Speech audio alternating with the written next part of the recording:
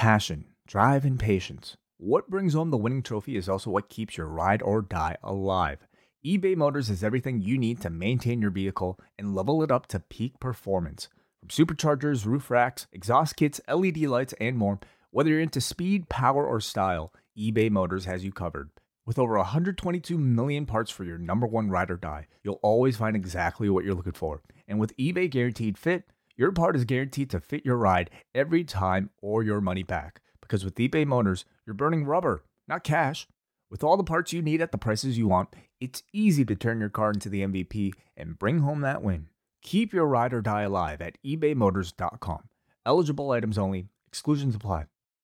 It's the nose. Hey. I'm done. No. She's done. Just told her coach she's done. We're going to be smart. Don't put yourself at risk. I know. You see everything she's throwing. You see it all. You see everything. Come on, girl. I know it hurts. Let's power through this. Let's believe. All right? Change your mindset. Let's just throw everything we got. All right, we'll recover later. Throw everything we got. Well, this is something that people are going to be talking about next week, one way or the other. Perhaps Raquel Pennington's nose is broken. She told her corner she was done. Yep, I want to be done. Those were her exact words. I'm done.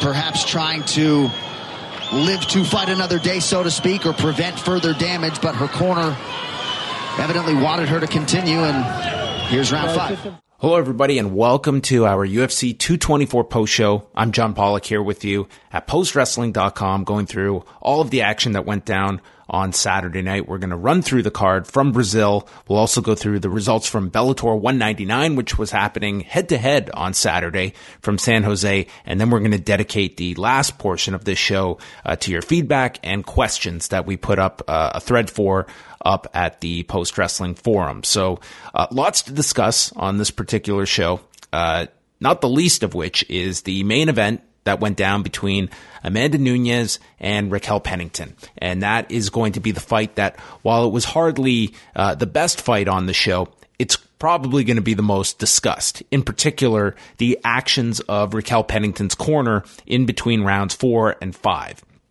And we might as well start there because that is going to be the most controversial part of this card, was Raquel Pennington, who was significantly down on the scorecards by the end of the 4th round. She had been outstruck. She had been taken down throughout the fight.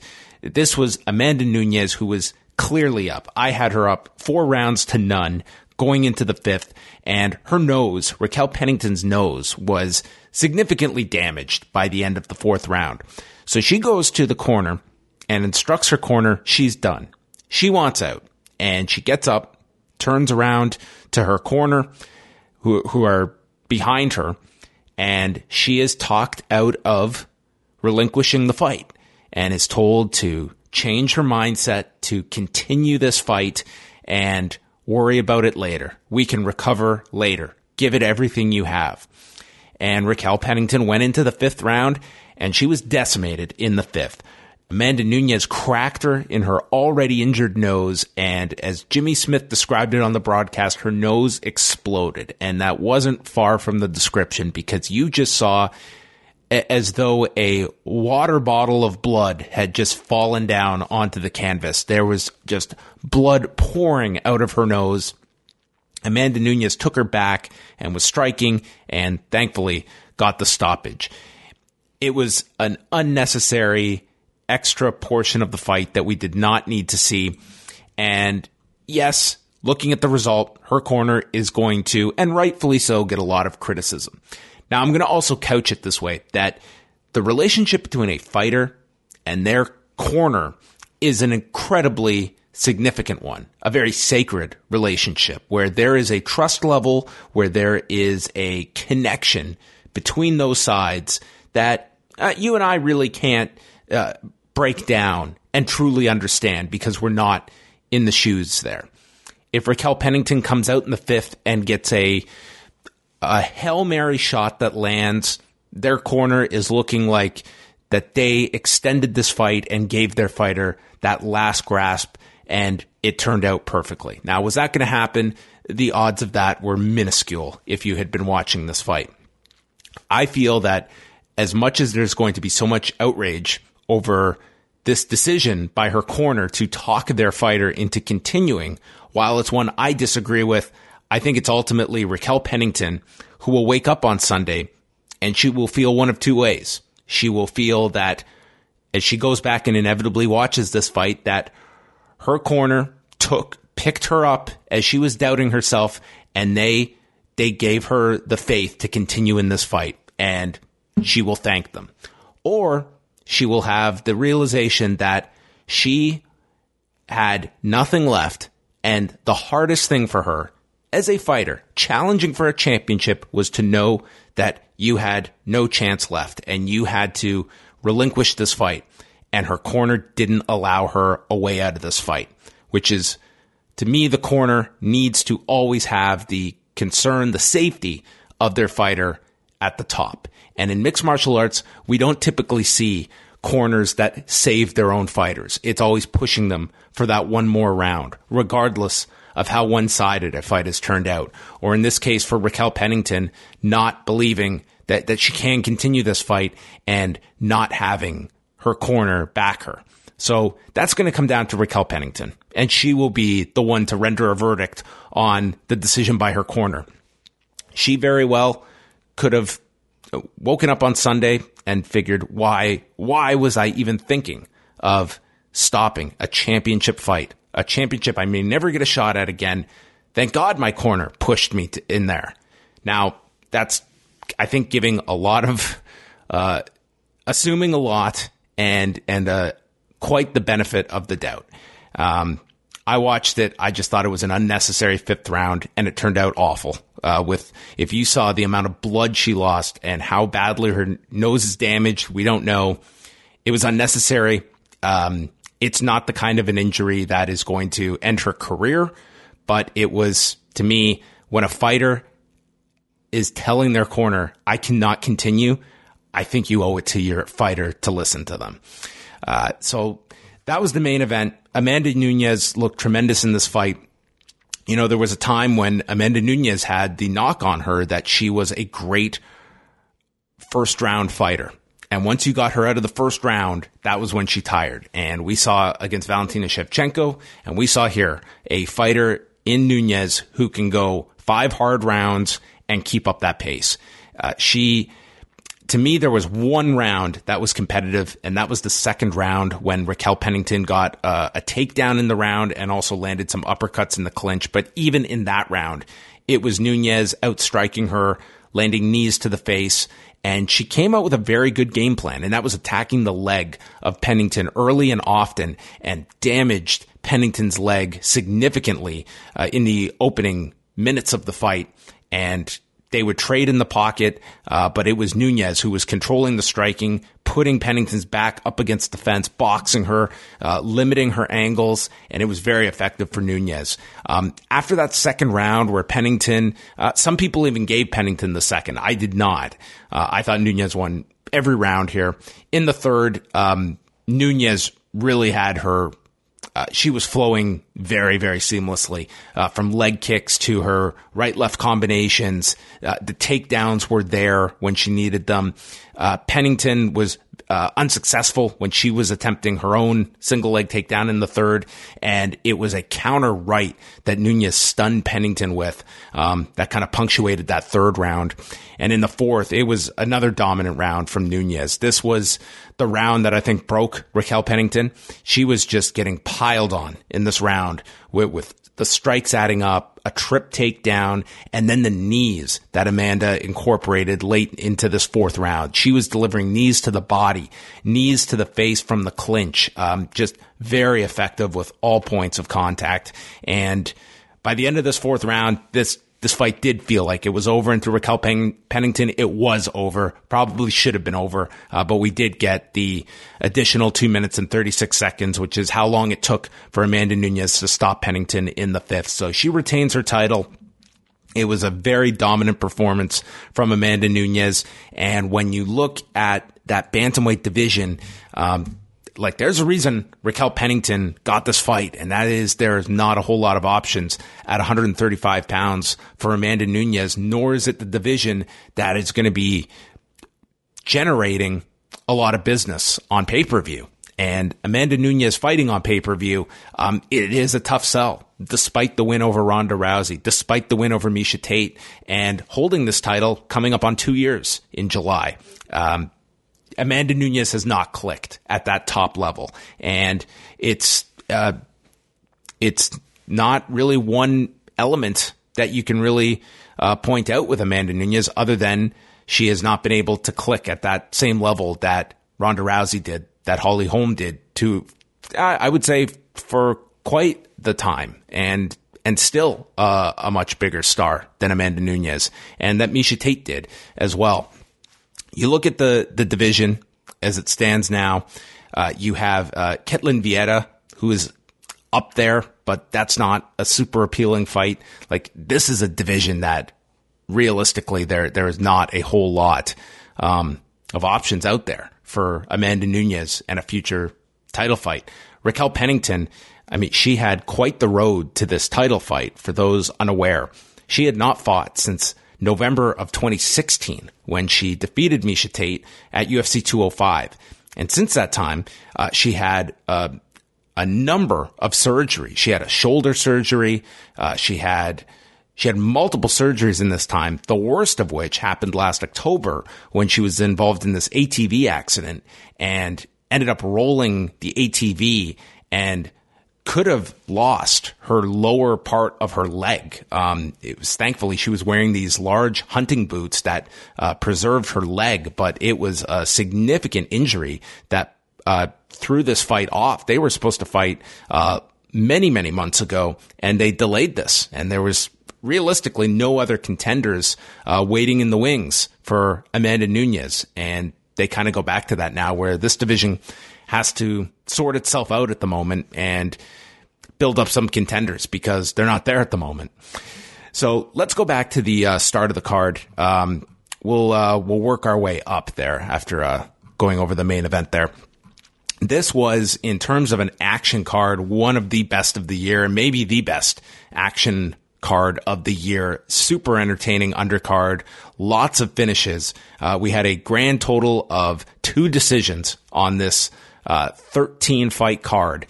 So we started all the way back on Fight Pass with Marcus Perez taking on James Boknovic at 205 pounds, and Boknovic came out and landed on Perez early, who just defended and took him down, and Perez just took this fight over in the grappling department. He had the slam takedown after they briefly got up, moved to half guard, and he was just going from one submission to the next, tried for a Darce, then went for the rear naked choke, and Perez finally got his forearm under the chin, and Boknovic tapped out at 4 minutes, 28 seconds of the first round. And that was kind of a sign of things to come. Though not in the next fight. We had Ramazan Amev taking on Alberto Mina. And Mina is 13-0 coming into this fight. However, he's been very inactive. His last fight was all the way back in July of 2016. So Amev, however, 16-3 fighter coming into this fight, and he had debuted in the UFC last October, defeating Sam Alvey, had fought in the M1 Challenge organization prior to that. So early on, and this, not a very exciting fight, one of the few non-exciting fights on this show. Amev was taking him down, tagged him with a left hand as they got up, and then Mina was trying for a leg lock towards the end of the round. Amev in the second round took him back down again, was able to get his back while they were standing, and then ducked this spinning back elbow, dumped him down with a waist lock takedown. He was efficient with his takedowns, landing about 3 of them at this point. And then in the third round, Mina was able to kind of get things going in this final round, and Amev just threw a series of strikes. Mina did land in this particular round, but I had Ramazan Amev winning all 3 rounds, as did all 3 of the judges.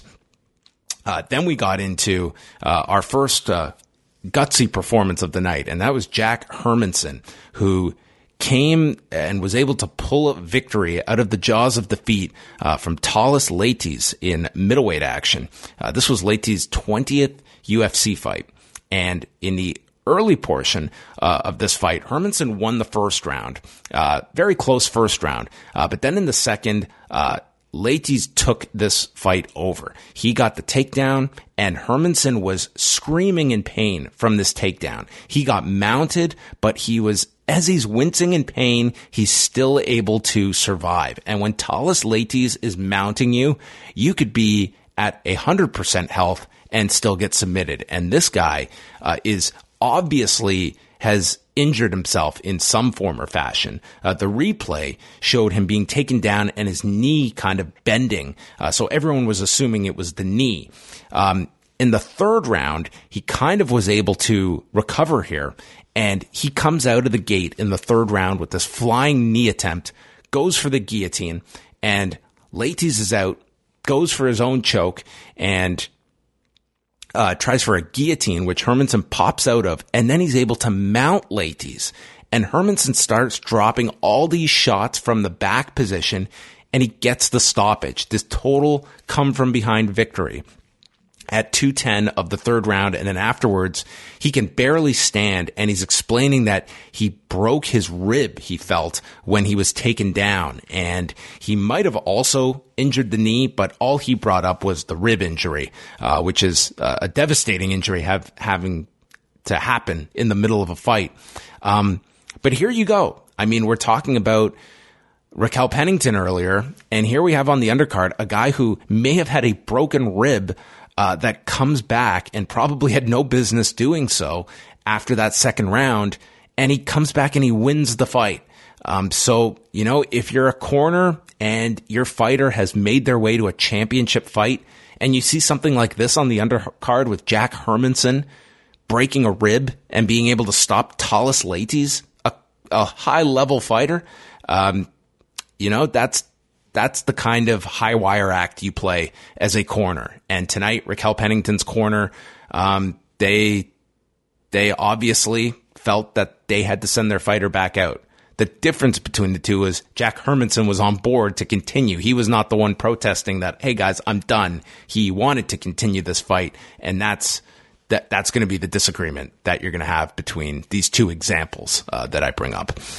Warlley Alves took on Sultan Aliyev in welterweight action, and John Anik noted that Warlley Alves vomited right before he came out for this fight, so getting himself psyched up for this bout with Sultan Aliyev. And early on, Alves was landing with a right hand, followed with a body kick, and blasted him with this looping right hand. Clear first round for Alves, and then continued in the second, where Aliyev, he had started to swell under his right eye, and it just progressively got worse to the point that the side of his face was all bruised. Like his cheek was all bruised. It looked horrendous. And Alves wins the second round, and then the fight is stopped after the second round because they go up on Aliyev for a close-up, and he has got this gigantic swelling under his eye, like this giant hematoma. They're speculating that he could have an orbital break. That would not surprise me. This looked so graphic, and thankfully they stopped the fight, and we did not get a third round. So Warlley Alves got the TKO via doctor's stoppage at the end of the second round, and he improves now to 12-2 in the UFC welterweight division. Ilishu Zaleski dos Santos took on Sean Strickland. This was another bout at welterweight. And Zaleski stuns him with a right hand, and Strickland blocked a takedown. And then Zaleski hits this beautiful spinning wheel kick that just rocks Strickland, and he swarms him with strikes, finishes him with hammer fists at 3 minutes, 12 seconds of the first round. One of the more spectacular finishes of the year from Ilishu Zaleski dos Santos here, 3:12 of the first round. It just looked phenomenal. I mean, this was really approaching Edson Barboza, Terry Edom level of spinning wheel kick, or even just a couple of weeks ago with Edson Barboza and Kevin Lee. This was a tremendous finish by dos Santos. Davi Ramos took on Nick Hein next. Nick Hein, who's a veteran here of the UFC. Ramos, or Ramos, one of the things that I'm just going to rant on a little here is that I think everybody looks at Jon Anik for the pronunciations of some of these names and goes by them.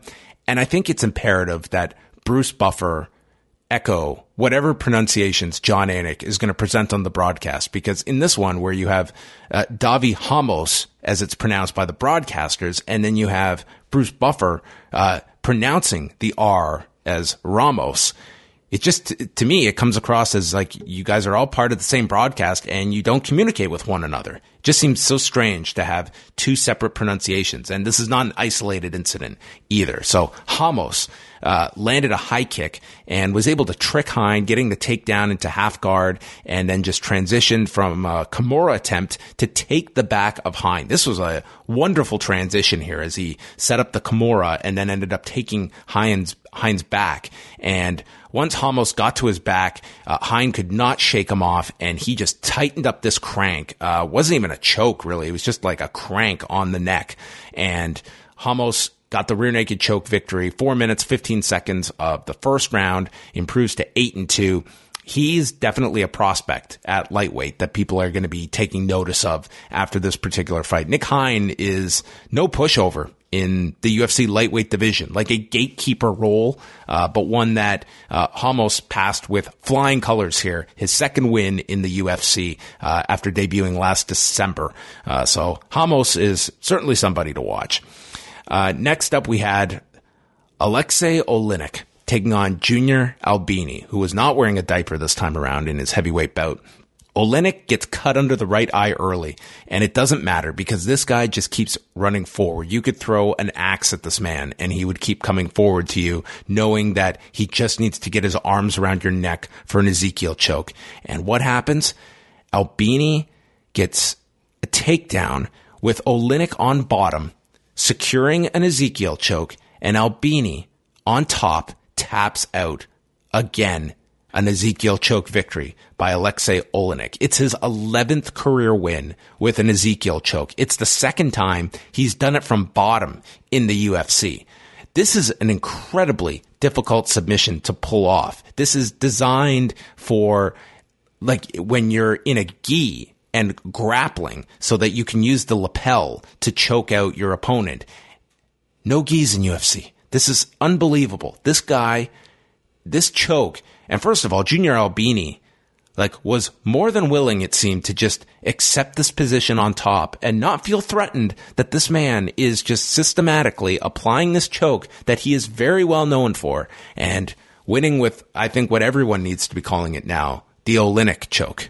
I mean, we all got so up in arms about Ovince St. Preux and why they should rename the Von Flue. Well, I'm sorry. Alexei Oleinik has greatly surpassed any barometer that you might weigh the Ezekiel choke pedigree on to earn the name of it at this point. So Alexei Oleinik pulls off another win, and it's his 5th win in the UFC, the 40-year-old Alexei Oleinik. And there you go, a huge win for him in heavyweight. In the heavyweight division after that loss to Curtis Blades, where he was unable to continue in that fight with an injury. Cesar Ferreira and Carl Roberson were next at 185 pounds. Roberson was part of Dana White's Tuesday Night Contenders series. He had a 15-second victory on the season last summer and then made his UFC proper debut last November, defeating Darren Stewart. Had Corey Anderson in his corner. Ferreira went for the double leg, and Robertson just backed up, and he eventually got him down into side control, and Ferreira mounted him with 1 minute to go in the round, applies an arm triangle, and rather than tap, Robertson goes out cold. So he gets the technical submission, 4:45 of the first round, and that concluded our prelims on FXX, and quite the undercard to set up the pay-per-view, where we got all of one decision and some pretty spectacular finishes, whether they be submissions or brutal knockouts via spinning wheel kick that we also got. So you had something for everybody on this undercard. So we now transition to the pay-per-view, and it kicked off with Lyoto Machida and Vitor Belfort in what Belfort has stated will be his retirement fight.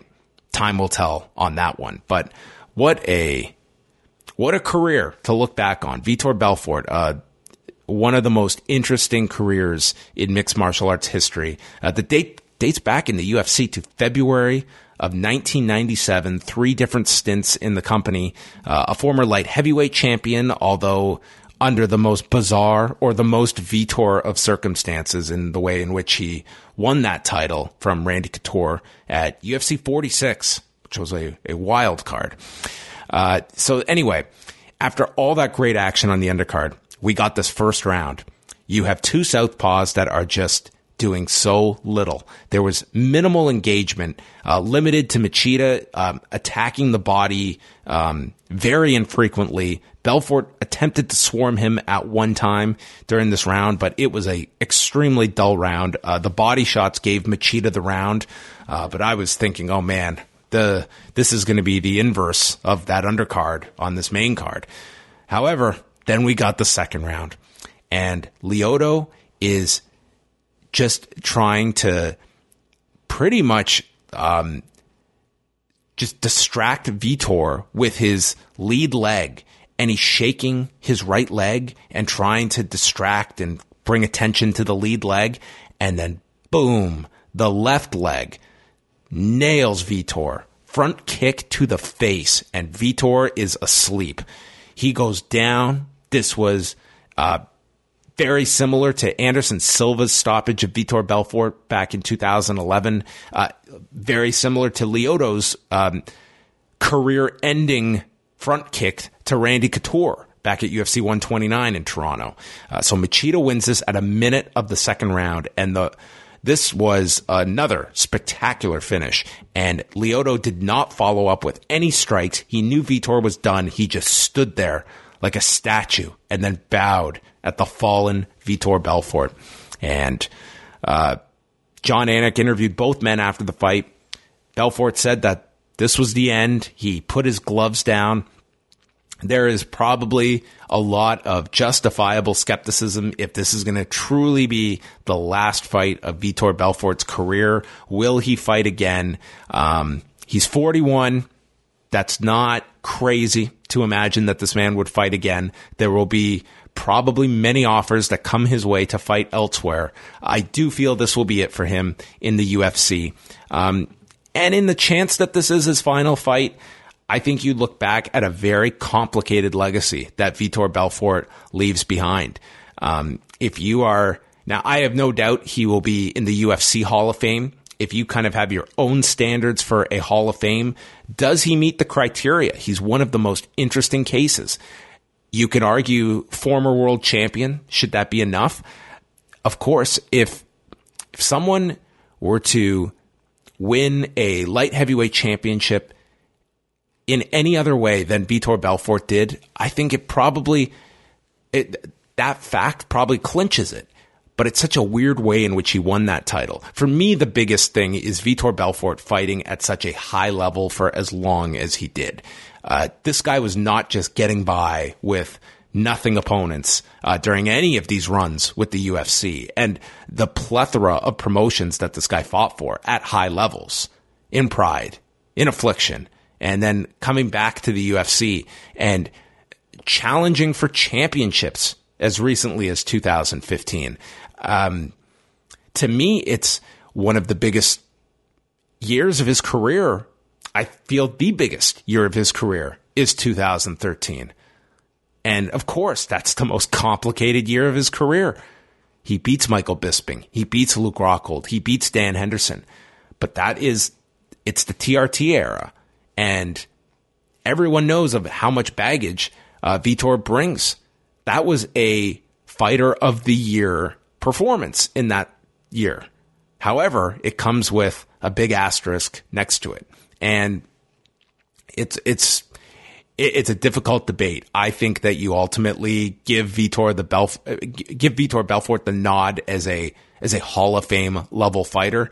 But I also find the discussion really interesting because he is not an easy yes or no candidate. There are lots of arguments, but to me, someone that has been fighting for over 2 decades at this level, I think that's remarkable. When you see other fighters that will have a fraction of that time in the sport, and the level at which he competed at. John Lineker and Brian Kelleher was next. This was a really, really fun fight at bantamweight. John Lineker just relying on his power throughout this fight, and Brian Kelleher, he took a lot in this particular fight. In the first round, it was Lineker using leg kicks and body shots early and dropped Kelleher briefly and then got on top of him and clearly won the first round. In the second, we had a big striking exchange, Lineker getting the best of it, but he's using a lot of energy at this point. He went to the body. Kelleher then got back up. You could go so far as a 10-8 in the second round. You really could. Third round, I think both men had kind of felt the effects of the prior two rounds. Kelleher shot for a takedown. Kelleher shot into a guillotine by Lineker as he was going for the takedown. But then he was able to alleviate some of the pressure by just going into half guard, popped his head out. Lineker threw some looping right hands, and then he just went for broke here and just started landing big shots to the head and teeing off on Kelleher. And then it's a left hand that dropped Kelleher, ending the fight at 3:43 of the third round. John Lineker gets a knockout victory. Very important win for John Lineker. When you look at what he has done now at his bantamweight campaign, you go back, lost to TJ Dillashaw back at UFC 207, and since then he rebounded, got a decision win over Marlon Vera, and now beating Brian Kelleher. But more so, it was the performance. John Lineker just looked superior throughout these three rounds. It was a very good performance for him. Bantamweight is a very competitive division, and John Lineker is in that mix with this win. And Brian Kelleher always has entertaining fights. You can certainly say that about the New York native. Mackenzie Dern versus Amanda Bobby Cooper. This fight got so much more added attention because Mackenzie Dern not only missed weight, she missed weight by a mile, coming in at 123.4 pounds for this strawweight fight, where for the uninformed, the limit is 116 pounds. And Dern missed this by so much. Not the first time she has missed weight for a strawweight fight in her career either. Faced a lot of criticism, the most of which came from Cooper, who agreed to take this fight, and Dern had to forfeit 30% of her purse, which I don't know if she has escalators in her contract, but for her debut against Ashley Yoder, she was paid $25 and $25. So we're looking at a minimum $7,500 that she gave up, on top of the fact that she disqualifies herself from any performance of the night bonus if she were to win. Now, one of the stranger theories came from Dominic Cruz, who was stating that maybe this was strategic by Mackenzie Dern to miss weight, and it would help her by not having that big cut and then going ahead with that. I am a big fan of Dominic Cruz, but I think that's crazy. I just think it's just the most far-fetched idea that a fighter who's not making crazy money, as much as we kind of have this this bell curve of salaries, that 25 and 25 sounds great. It's really not a crazy amount, considering this is someone fighting on the third from the top on pay-per-view. So we're going to give up $7,500 to come in at a ridiculous weight so that we can win what was a contracted fight at strawweight, of which the win is not going to catapult me at all at strawweight.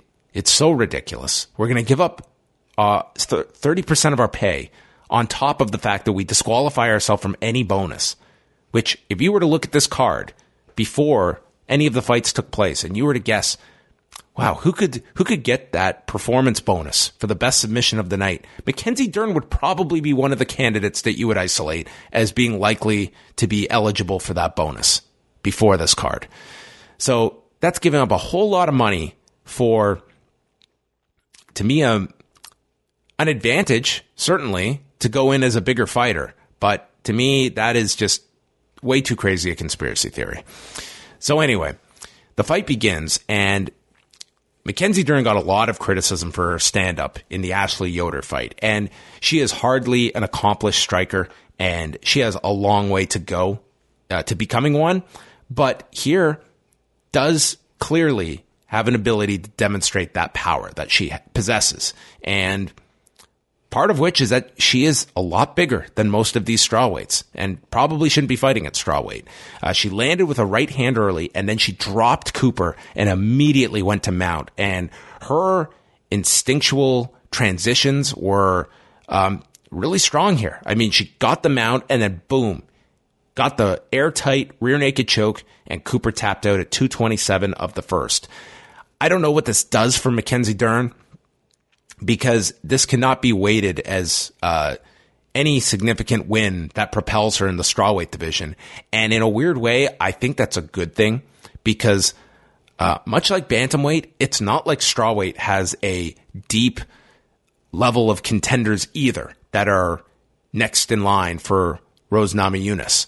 So Mackenzie Dern winning in this fashion, had she made weight, would probably put her into a higher level than she is ready for at this stage of her career. This was only her 7th pro fight. She's unbeaten, but she is worlds apart from being ready for a Rose Namajunas or anyone in that top 3 or 4 of this division. So I think actually missing weight, I think that this is a developing fighter in the UFC's strawweight division, which does not have a whole lot of patience for developing, because they need to put together big fights in this division. So I think that this was a necessary performance for Mackenzie Dern after missing weight to such a degree. I always feel bad for fighters like Amanda Cooper, who you really do not have a choice of whether or not to take this fight, because if you don't, then you're not being paid. And it's all the work you've done is negated. And you're kind of forced into taking a fight with someone who didn't miss by a pound or 2, missed by more than 7. And that's ridiculous. Like, this woman was closer to the next weight class than she was yours. So it was unfortunate for Amanda Cooper. She does get 30% of that pay, but it was an unfortunate situation. But ultimately, the fight still went through. And maybe you can argue that when there's such a discrepancy like that, the commission should be stepping in and saying, this is ridiculous. This is not happening. And in a perfect world, Amanda Cooper gets her money because she did nothing wrong. She made weight. And I would be happy if she got her show and her win bonus. I think that is a fair assessment for someone that made weight and should not have to fight someone a weight class above her because they decided not to. Because next time, maybe Amanda Cooper comes in and says, hey, why should I make this weight? And then maybe we're getting into Dominic Cruz's theory. Kelvin Gastelum and Ronaldo Jacare Souza was our middleweight bout. Very interesting fight. First round was all Jacare. He was able to take down Gastelum, which was the key, after sweeping him, and then mounted him. Gastelum recovered half guard, but then Jacare back to mount, landing elbows, going for an arm bar, hammer fists to create distance. All Souza in the first round. I only went 10-9. I didn't think it was enough for 10-8. Second round, though, Gastelum came out and he wanted to strike, and Jacare got cut under the left eye, and this was Gastelum's round because he was able to strike with him. Jacare did not take him down, and Gastelum, his highlight, was dropping Jacare, swarmed him with strikes, but then Jacare recovered, got back to his feet. So Jacare, the first round, it seemed, expended a lot of energy. And in the second, this was all Gastelum's round. So it set up an interesting third round. Jacare was exhausted in this third round. And I think that played a significant part in people's assessment of this round. Jacare was still able to land a head kick. He dove for a single leg, and crowd exploded when he got it. Both takedowns he got in this third round, Gastelum immediately got up. It was a razor close round. It was, anyone upset with the decision is insane, because this one was so close. It was a clear Jacare first round, clear second round for Gastelum, and the third was a coin toss. I scored it for Jacare. I had no problem seeing Kelvin Gastelum get the split decision. Two judges scored it for Gastelum, 29-28. One scored it for Jacare. I think that Jacare's his exhaustion probably steered some people that shouldn't.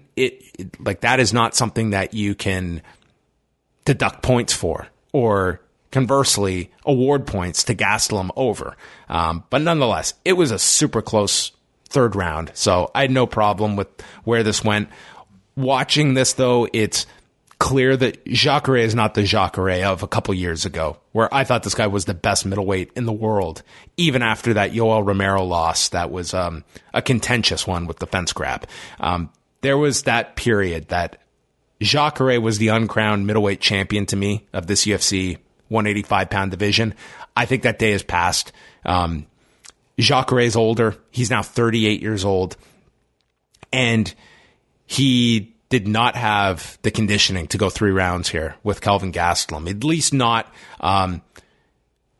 at the level he did previous. For a 3-round fight like this, Jacare of 2 years ago, I think handedly gets past Kelvin Gastelum. But nonetheless, Gastelum now sets himself up for probably the winner of Robert Whittaker and Yoel Romero. That's where he's at now. Now, Chris Weidman, I'm sure, would not be too pleased with that, but Chris Weidman is dealing with he's recovering from a injury to his hand that he recently had surgery on. So he's kind of out of the mix for the time being, and probably he'll be back into the fall. Chris Weidman, of course, holding a victory over Kelvin Gastelum.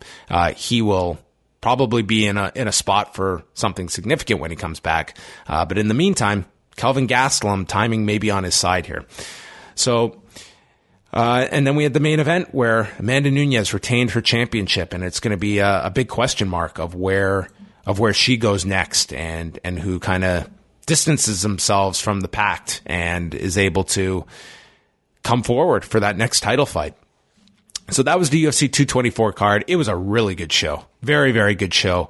A lot of entertaining finishes, some very competitive fights, and not too much negative you can espouse from this particular show in Rio de Janeiro. As of this recording, I don't believe they have yet to release the bonuses, so we don't have those. I did want to quickly go over the results from the Bellator card, which I have not watched as of yet, but main card results, we had Adam Piccolotti submitting Carrington Banks with a rear naked choke at 4:41 of the third round. Cheick Kongo knocked out Javi Ayala at 2:29 of the first round. This is the world standing still. Cheick Kongo finishing a fight. The last time this man finished someone was LeVar Johnson in September of 2014. He had been riding a cool 5 consecutive decision victories prior to this knockout of Javi Ayala. So good for Cheick Kongo, the man that was left out of the heavyweight Grand Prix, and here he is, stopping Javi Ayala. Aaron Pico looked great again. I saw the ending sequence of this where it was a body shot that rocked Lee Morrison to the point that he did a backwards somersault from taking this, and Pico stopped him at a minute 10 of the first round. And in a weird way, maybe the best thing for Aaron Pico was losing that first fight back in June of last year, and he has since returned, and look at the performances he has put on since then. I mean, Justin Lin, Shane Crutchin, like these are the level of opponents he should be fighting. And it was a bit of a step up here, taking on Lee Morrison, who isn't the most well-known guy, but he's been around a long time. He's got a pretty, lengthy resume to his name. John Fitch defeated Paul Daly by unanimous decision, scores of 30-27 and then 2 30-26 scores. This just sounded like a dreadful fight, to the point that Paul Daly was on bottom, being controlled, and started booing his own fight and just talking smack, I guess, with John Fitch. This was Daly's kind of swan song. we'll see if he continues with Bellator or not. He certainly seemed to sound like he has no desire to continue with this company. And then the main event, Ryan Bader and Muhammad King Mo Lawal only lasted 15 seconds, with Ryan Bader knocking out Lawal to advance, and he will now fight Matt Mitrione in the second round of the heavyweight Grand Prix opposite the Chael Sonnen Fyodor Emelianenko semifinal. So that was the Bellator show. Sounded like it had quite some interesting finishes, much like the UFC card, save for the John Fitch Paul Daly fight that I think most could have assumed that was how that fight would likely play out. All right, let's go on over now to the thread that I posted. This is up at forum.postwrestling.com, and I kind of just opened this up this week because not doing a regular MMA show, at least yet, I wanted to just open this up to questions that people had, so not necessarily specific just to this card. Okay, we go to the first one here, which is from The Cobra, and he writes, my UFC viewing completely nosedived with the Reebok deal, as I'm all about the individual, in this case the fighter. In your view, wasn't there a compromise in which Reebok could handle the clothing, which is still majorly boring, but still allow the fighters to obtain sponsors on their own? I always enjoyed the sponsor banner that each fighter brought out, and it seems to be both of these things could have been done to the benefit of everyone. Well, thank you for that question. I don't think this Reebok deal has been any kind of positive for anybody. I don't think Reebok's happy. I don't think I know the fighters are not happy, and I don't think the UFC has greatly benefited from having an exclusive apparel company other than a monetary exchange in which it was at first when this deal was announced that they weren't making anything off this. It was all going back to the fighters who were all taking, not to a person, but I think the large percentage were all taking pay cuts and of course had no say in any of this. And one of the arguments at the time was, well, you don't want these fighters looking like NASCAR drivers where they're just covered in logos. It looks cleaner. That argument is fine, but you have got to then also acknowledge that it certainly hasn't stopped the UFC from making their canvas look like a NASCAR driver. And they certainly have no problem just surrounding that canvas with whatever logos will pay for that real estate. And having our, whatever it is, grudge stuff that we had on as the main sponsor on this particular broadcast. So it seems like we have, listen, the UFC are the ones that put on the show. But to me, the sponsors, eliminating them was just one reason that it was of many that really upset fighters.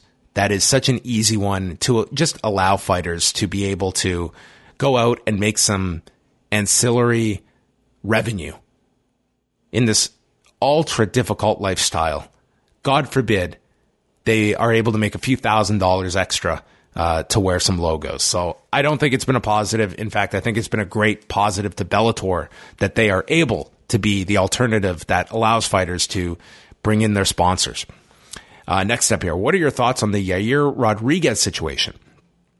In terms of suggestions, this is for our content here on the site. I'm always hoping for more MMA related content. I felt as though the MMA report was really hitting a groove during its final few weeks. I understand that you're short on time, but your MMA coverage has always been insightful. All right. Well, thank you very much. The Yair Rodriguez situation, just to bring everyone up to speed, he was allegedly offered fights with Zabid Magomed Sharapov and Ricardo Lamas for the August 4th card in LA. And apparently, this was, according to the LA Times, Lance Pugmire reporting that he had turned down both fights and Dana White was going to issue him a release saying, cool, we're done. We're not going to continue with this relationship. Now, Yair Rodriguez, winner of the first season of Tough Latin America, of course, had some very big wins, including one over BJ Penn up until his last fight, which was a year ago this weekend against Frankie Edgar. A rising star who just ran into a generational grinding star in Frankie Edgar that I don't think there's any shame in losing to, but he was also dominated by Frankie Edgar. So I wasn't obviously a fan of, a guy turns down a fight and he's fired over it. I think it just got very personal between Dana White and Yair Rodriguez, and I think he will be a great gain for any other promotion. But I think it's just the latest example of fighters having no say, having no protection, and whether you're Leslie Smith or Yair Rodriguez, the message is you are expendable and we can get rid of you on a moment's notice if you are not going to fall in line and do what is expected of you. And fighters have every right to turn down fights. Nate Diaz is not going to be fired, even though he has not accepted a fight since August of 2016. And yes, I understand Nate Diaz and Yair Rodriguez are in different positions in the UFC, but the principle is, if that's your justification for releasing Yair Rodriguez, it just pronounces what a bullshit reason it truly is. Next up, how successful do you feel the Heavyweight Grand Prix tournament in Bellator has been? How do you think an average Bellator stacks up to UFC in business, production, and fight quality? I think that the Heavyweight Grand Prix has added some buzz to Bellator cards that would not have much without it. Like, take tonight's card in San Jose. I think that there was, there's some interesting elements to tonight's show. There was, Paul Daly fighting is going to have some interest. Aaron Pico fighting, I think, generally gathers some interest as well. But it was really King Mo and Ryan Bader. I mean, they were the main event, and this Grand Prix at least gives you kind of that focused direction on where things are going.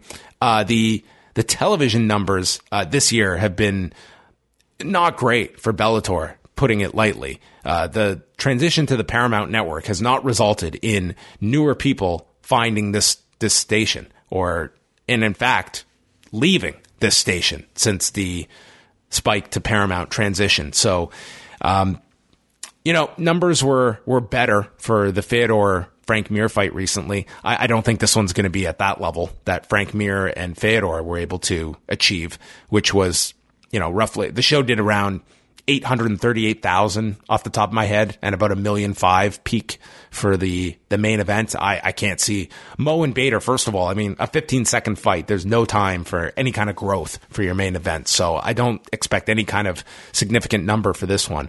The next round, Bader Mitrione, I like the fight. I like that fight a lot. But Sonnen and Fedor, that's the one that I think they're going to certainly build everything around and hopefully get a really solid number for that one and really promote that one heavily, more so than any of the fights we've seen so far in the Grand Prix. In terms of comparing it to the UFC, obviously in business, they don't hold a candle to the UFC's business. Production-wise, Bellator's big shows, they always look good. Very professional. They look different than UFC. They really go out of their way to present a show rather than the UFC production of everything is just so cookie cutter from show to show. It's, you just plop the fighters into different cities and it's the same, video package, commercial break, tail of the tape. It's just, you can watch a very patterned presentation from the UFC, which is, it's fine. But I prefer, Bellator, they really make this, like, they do not consider in between fights as dead time. Whereas UFC, that's what it feels like. Save for if they have like a special announcement. Like tonight they had the announcement for Dana White's Tuesday Night Contender Series, and they went over, the major fights. Greg Hardy is going to be fighting on the debut show on June 12th. Valentina Shevchenko's sister, Antonina, she's going to be fighting, I believe, the third week. And then the big one is July 24th. Nick Newell will be fighting against an opponent to be announced. So that was announced as well. But Bellator, they use their big shows for big video packages, big entrances. It's, I think the production typically is very good from Bellator. And fight quality, that's always going to differ from show to show. It's very hard to just paintbrush either promotion as, what the level of quality is. There's great fights in Bellator. There's awful fights in Bellator, and the same goes for the UFC. But generally, you have a lot of talented guys in Bellator. I mean, if you're not following the, fun fighters like Adam Piccolotti and just there's too many just to list off. There's a lot of talented fighters in Bellator. The biggest difference is they don't have the depth that the UFC weight classes do. They're pure volume. There's so much more to work with as a UFC matchmaker than in Bellator, where you have to be a little more creative at times, and hence a Grand Prix and, guys that weight classes, they can fluctuate a bit more, and you can have more, interesting matchmaking developments. MJ, I'm curious what you've heard or believed to be the feeling by WME on their purchase of UFC so far. Has it been considered a good return on investment, or is it a case where they are now stuck between cutting costs at the risk of hurting the upside of the company? I don't see anything new or creative happening, but perhaps these new TV deals will change that. $4 billion is a lot to spend for a company that can't even get its biggest draws in the ring. Conor and John Jones being two that at the time of the deal I imagined were thought to be instant big draws with a bunch of fights left. As for MMA coverage, I found myself more into the UFC when you were doing the card rundowns and I got to hear a fighter talk for a few minutes with you. I pretty much all but stopped following outside of the biggest news stories. I would not expect to get the interview type shows like that in the past, but a quick rundown of cards would be cool, and it could be quick 20-minute shows. Okay, first of all, the WME IMG purchase, now WME IMG, strictly known as Endeavor. So they purchased the company for right around the neighborhood of $4 billion in July 2016.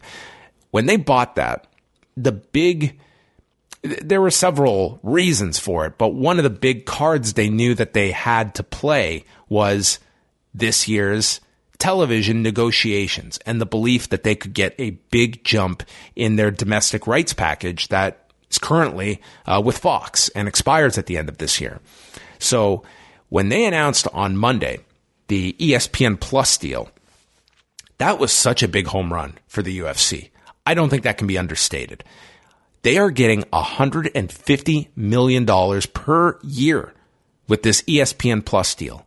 And that calls for 15 events, 15 fight night shows on ESPN Plus. It'll also include Dana White's Tuesday Night Contender Series, an original series that's being developed by IMG, and shoulder programming. They're going to have pre and post shows for all these fight nights. They're going to be putting the archive of UFC events onto ESPN Plus. It's pretty much like the cost is Dana White's Tuesday Night Contender Series and 15 cards. And they're taking in $150 a year for 5 years. That's an incredible deal. That is close to what they are making on this final year, their biggest year of the Fox deal, a 7-year deal that had escalators built into it. I mean, it cushions them significantly that you've got a certain offer on the table for your domestic rights package still to come. This had nothing to do with the Fox deal. This was just streaming rights, a streaming deal for $150 million. Now, there have been other reports from people such as John Orand at Sports Business Journal that there's a $200 million offer that's already been made by Fox. So you're looking at least $350 million a year in your U.S. television rights package with combined streaming rights as well. That's incredible. So we're looking at $350 million, which is a jump from what they're making now, which is $160 million from Fox, which they did not have a streaming deal until this ESPN Plus deal comes about. So today, I think Endeavor is very happy with this purchase. And who knows how the domestic rights package is going to be divided up. Maybe Fox is willing to pay $200, and maybe there's another outlet out there that they'll come in on the action too, and they might go above $200 million. It's not crazy to think that the UFC could be sitting on $400 million a year out of their U.S. television and streaming rights package. So I think Endeavor is probably pretty happy with the way things are, on top of the fact that they still have pay-per-view, which if you are able to get a George St. Pierre fight in, say you get one a year, one Conor fight a year, one John Jones fight a year, which that one's up in the air. If you get a Brock Lesnar fight, that alone, that's just more money on top of all of this. If you can do several of those pay-per-views. You don't need 100 stars, but if you can get 3 a year to do major pay-per-view shows, that's a significant revenue generator for this company. On top of the fact that the next time you have a Brock Lesnar fight or a George St. Pierre fight, you're going to be getting prime ESPN coverage. ESPN, when they are in business with a sport, they are going to put a spotlight on that sport. And they are now in the UFC business. And that's huge. That's the biggest kind of unspoken element of this whole deal, is that, yes, the UFC is getting $150 million a year, but you are also getting untold focus on your cards from ESPN. I think you're going to see ESPN all over that network throughout the life of this deal, and that can't even be quantified. So I'd say if you're a part of the UFC ownership, life doesn't suck right now. Next one up here. What are your thoughts on the rumored GSP Nate Diaz fight and the UFC ESPN Plus deal? For show suggestions, I think a monthly MMA show with guests from the MMA media, where you go over news, recent upcoming fights, and a retro fight of the month watch along. All right. Well, thank you for that suggestion. I kind of went over, those are my thoughts, just off the top of my head on the UFC ESPN Plus deal. In a nutshell, I think it's a tremendous, tremendous home run for the UFC. And in terms of level of cards you can expect on ESPN Plus, that was something I wanted to talk about. The UFC is going to want to present a quality product here, knowing the money they are being paid by ESPN. And I think ESPN will have that expectation of we're spending $150 million a year. We want big cards on this ESPN Plus platform, which all of their focus is a part of. So, yeah, those are my thoughts. Huge win for the UFC, this deal. GSP and Nate Diaz, I'll be honest, I'm not that crazy about this fight at all. I don't find it all that interesting. George St. Pierre fighting at lightweight, I think it's too late in his career to be doing something so radically different. Just seeing all the health problems he had fighting at middleweight, and your answer is to cut down 2 weight classes for your next bout, that just seems like a poor thought out decision. When I feel that George can kind of call his own shots at this point. I mean, if this guy wanted to fight at 160, 165, I think he could do that. I don't think he has to go all the way down to 155 to fight Nate. And I don't even think Nate is, listen, that fight will do well, but I don't have a giant interest in it. That said, I know that come the day of the fight, that will be an enormous fight to people. But it doesn't have a whole lot of my interest at this point. I think that if George St. Pierre truly has 2 fights left, let's say 3 fights left, Nate Diaz isn't one of those 3 opponents I want to see George St. Pierre fight before he calls it a career. Next up, since the UFC has never punished Conor McGregor for either of the incidents at Bellator 187 or before UFC 223, do you think he'll get away with any sort of punishment from UFC?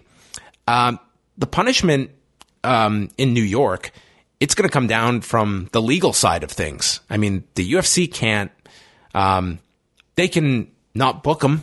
They're well within their rights to do that, but they have not exercised any of that kind of hesitation. We had 24 hours where I thought Dana White handled the situation about as well as a company president could, with his disgust over it, and really kind of finally putting his foot down with Conor. And by the weekend, he had done a total 180 on it and just kind of shrugged his shoulders. And that kind of told me everything I needed to see about this story, that Conor McGregor is not going to face any sanctions from the UFC. And I think it was awful. I think that when you watch that video, and you watch the video in particular from inside the bus, the concern those fighters must have had, and the brief period where you don't know what's going on. All you know is that this bus is being attacked by people. There's a dolly being thrown at this bus. There's glass that is shattering in Michael Chiesa and Ray Borg's face. I thought it was such a low point for this sport as a whole, that incident. I just, But at the same time, I don't think he's going to face any repercussions from the UFC side of things. And we will see if the legal side in New York feels any differently towards Conor McGregor. But I thought it was horrible. I think the UFC really could have made a statement at that time by stating we are not going to jump into bed with this guy when we don't need to. And the funny thing is, as much as he is an enormous revenue generator, what has been discovered this week with this ESPN Plus deal, and once they land their domestic rights partner for the foreseeable future, this is a company that is going to be making so much money every year with just presenting content. They have never been less reliant on stars than they will be in 2019 when they have all this money coming in. Where, you know what? A Conor McGregor decides not to fight in 2019. Cool. We have minimum $350 million coming into us from one territory of the world.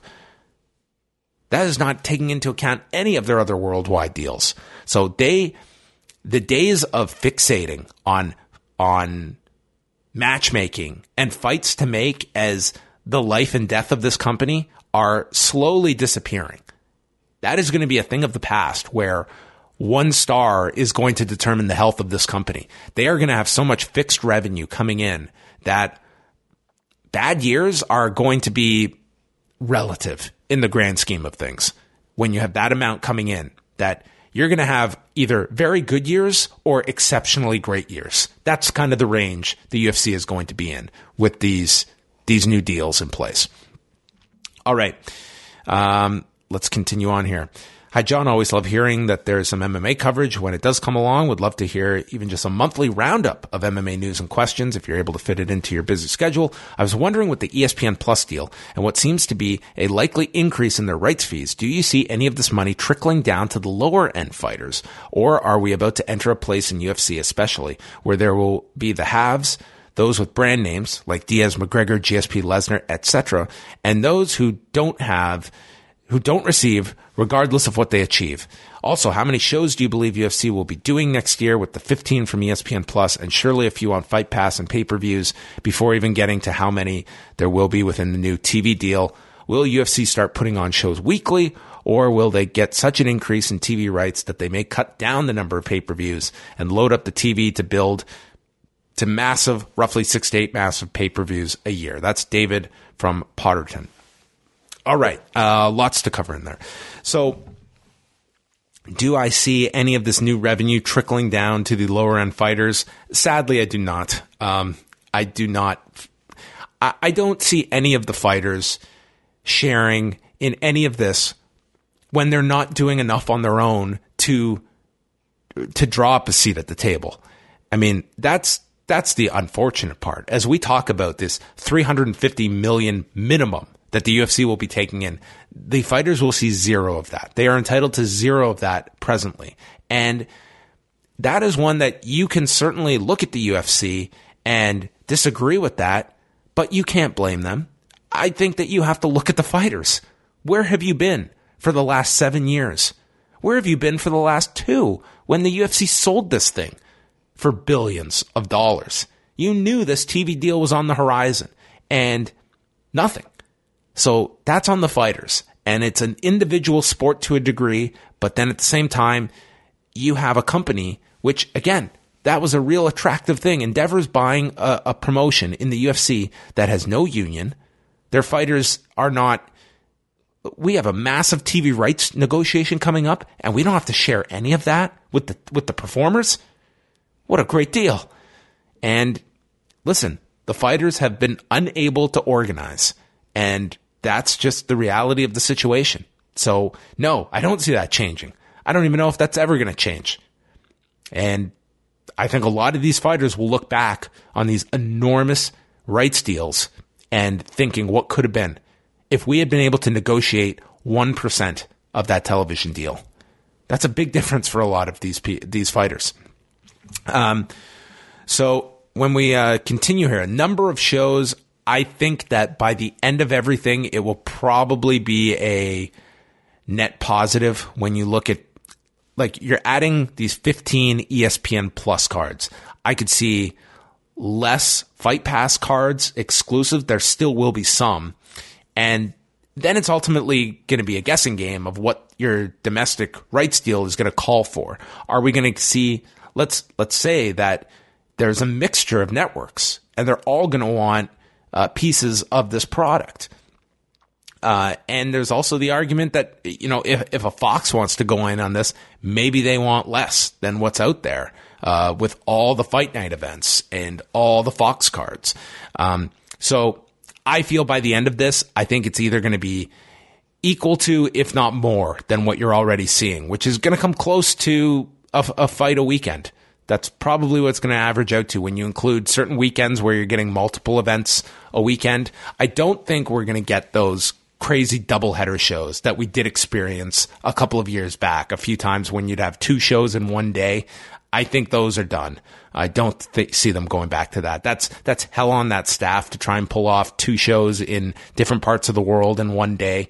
And it was just unbelievably incredible to try and watch that in one day, which again, that's being moved away from, where the expectation level is not that we are going to be catering to fans that are going to keep up with this product with every show. It's going to be picking and choosing and watching the fighters and the fights that you have an interest in and skipping the rest. All right. We have 2 more here. What do you think is the future of women's MMA? 145 is a 1-woman division. 135 has been cleaned out. And somehow Holly Holm is ranked number 1 and has basically just become a feeder for Cyborg. 125 has been completely dormant since they did Tough last year. Can the UFC sustain these 3 women's divisions like this? And he asks a bonus question, your favorite and least favorite UFCs ever. Okay, well, that's an involved question going through history. I think you're always going to see divisions fluctuate and go through kind of feast or famine. And I think with 135, there's an issue with contenders at the top end, but not in terms of an actual division. Like, there are people in that division.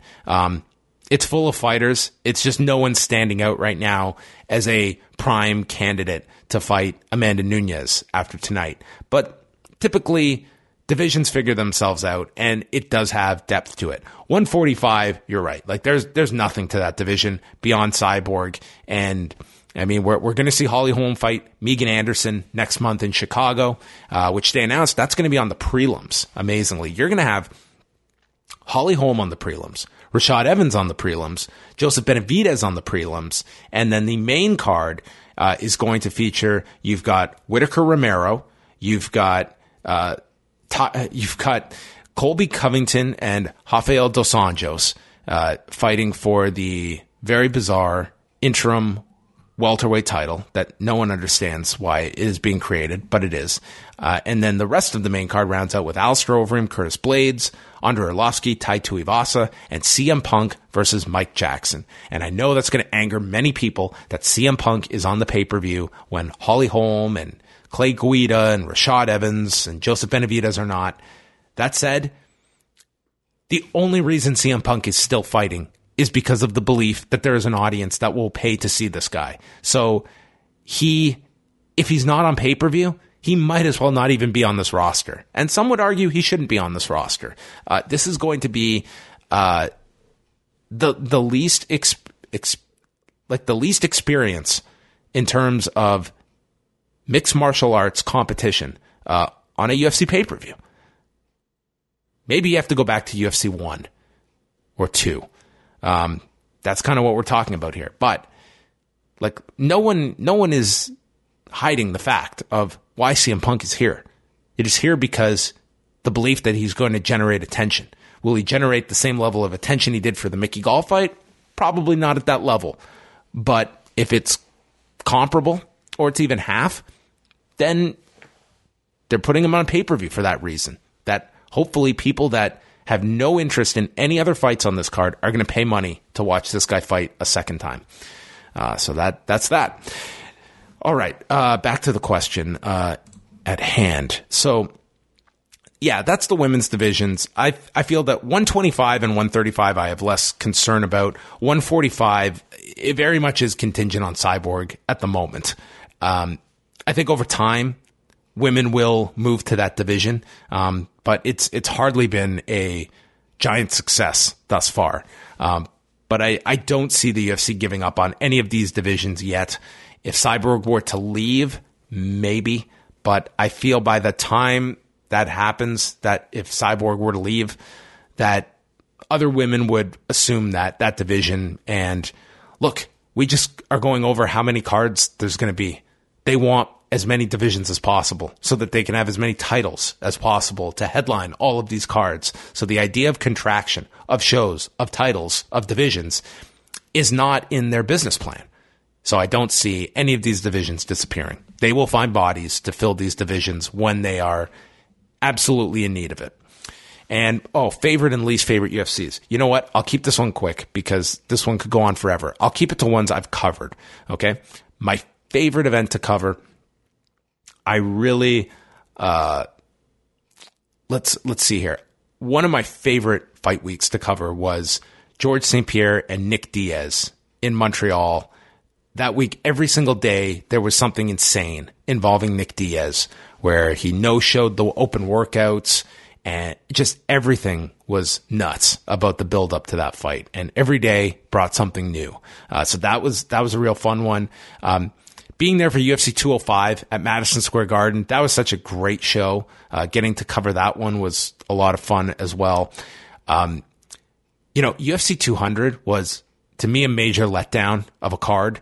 But that was probably the most stressful one. It was 3 cards in a row on consecutive nights. You had the John Jones failure that week, so he was pulled out, and then Anderson Silva's in to fight Daniel Cormier. That was insanity. Like, there was so much craziness attached to that card. That 200, the actual card was nothing important. Well, it was important, but it was built up to be something that ultimately it didn't deliver upon. What would be the worst one to cover? UFC 186 in Montreal. It was Demetrius Johnson and Kyoji Horiguchi. Being there that night for that card, it was just a very depressing night in Montreal where, man, there's been so many great UFC cards at the Bell Center, and that was not one of them. Even though you got that spectacular finish with Demetrius Johnson with a second to go, but it was just not a very lively show. So that was kind of one of the weaker ones to cover off the top of my head. One of my favorite fights of all time is still Tim Sylvia, Randy Couture from March 2007. That's one fight that, I mean, if you just watch it, the fight is really nothing special. It's all about the context and the timing, and Randy Couture coming out of retirement, and he beats the heavyweight champion, and just remembering the end of that fight when, well, there's 2 memorable parts of that fight. The first is Randy dropping him at the beginning of the fight, and then it goes the distance, and the entire place is counting down like it's New Year's Eve as the clock is ticking, and Randy Couture wins the heavyweight title. It was just something magical. So that's always a fight that comes to mind for me. Going back to before I was even working in any kind of capacity in MMA coverage, Jens Pulver, BJ Penn, that was their first fight from January 2002, UFC 35. That was a fight that when it was announced, like, everyone counted out Jens Pulver in this fight. And I just remember counting down the days until that fight. And when Pulver pulled off the upset in that fight, I just thought it was the greatest thing. Watching this incredible story, and at a time when, man, it's like no one is paying attention to this incredible sports story of Jens Pulver pulling off this upset, defeating BJ Penn. So there you go. Those are a few that come to mind. Let's do one more, then we're going to wrap this up. This has been too long. I'm looking at the time now. Last one here. John, I've fallen off in the Reebok USADA era. I just hate what the sport has become. The UFC has made it clear that money is the only thing that matters, especially if it means not giving it to the fighters. Can you talk about where you see the UFC and MMA in general going in the next few years? Do you think the fighters will unionize before the TV deal is finalized? And if not, what does that say about the athletes? They will not unionize before this TV deal is finalized, because it will be finalized before the end of this year. And I don't foresee a union coming together in that short amount of time. I think that when it comes to unions and associations, there's been so many missteps. I think fighters are naturally paranoid about attaching their names to anything. And to be honest, they're going to be spooked by things like what happened to Leslie Smith and what's happening to Yair Rodriguez, and not wanting to get into the crosshairs of a company that is making so much money now. They are more powerful than ever when it comes to revenue and being less reliant than ever on any fighters. I mean, they are in a position where, yes, they will go out of their way to work and acquiesce to a Conor McGregor, to a lesser extent, a Nate Diaz. But look at the tactics that Dana White has used with so many of his champions, with George St. Pierre, like giant stars that he has picked fights with. So that's nothing new. Dana White openly fighting with his top fighters, with his, roster. There's very few that Dana White has not had those public outbursts with. But now they're in a situation where they are less reliant than ever on certain fighters. Like, if Conor McGregor does not want to come back, it's not going to kill them in 2019. It's nice to have him added, get 1 or 2 fights in. That's a big difference on your year. But now you're pulling in so much more television money and streaming money that it offsets quite a lot. And I just see the gap widening between fighters and the UFC company, that it's just, they're at 2 different spectrums at this point. And listen, I hope one day that there's a union. I hope one day these fighters can share in all of this enormous revenue, but I'm not holding my breath for it. I don't think anyone should be. They have not been able to show they've not been able to demonstrate any steps to join together and work together.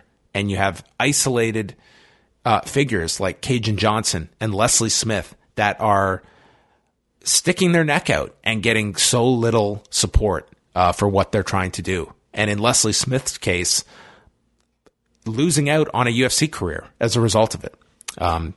So that's where things stand. It's not a really bright picture if you're hoping to see proper representation amongst fighters and having a seat at the table. All right. That's going to wrap up the show. Thank you to everybody that downloaded this show, that listened. I'm going to be doing these after each pay-per-view. So that's the current plan. And in terms of expanded coverage with MMA, always going to be doing news in my updates and having the news up on the site. When it comes to shows, I'm definitely batting around some ideas and different ideas to do, knowing my schedule and just what I can do. But we're going to definitely do these after all the pay-per-views. So for sure, we'll be back right after UFC 225 next month in Chicago, which is going to be a very busy day because the New Japan Dominion card is on that morning. And then we've got 225 that night. So that will be a no-sleep day. So thank you to everyone for listening. Once again, postwrestling.com is where you can go. Sunday, we've got our roundtable show out with myself and Wai, joined by Arda Okal. And then Monday night, we'll be back with Rewind a Raw. So that is it for me, and we'll speak with you later on this weekend.